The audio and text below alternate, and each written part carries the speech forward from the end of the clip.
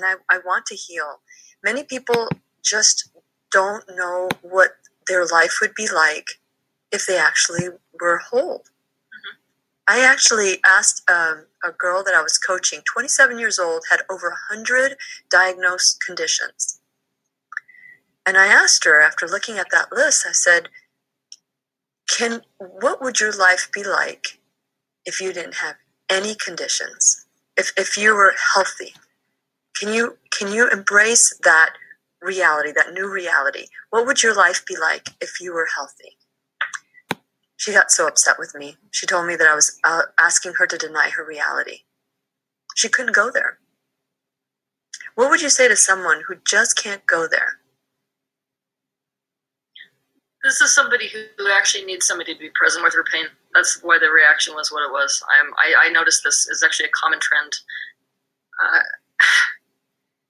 Oftentimes what happens is that we only get our parents and get presents from people when something's seriously wrong with us. Mm-hmm. Mm-hmm. And so ironically, what they need is not to be told you only want me for the sake of attention. It actually is a rewounding. What they need is for somebody to say, you know what, nothing about you needs to be fixed. I'm going to be sitting here with you, and I'm with this pain, no matter what it is.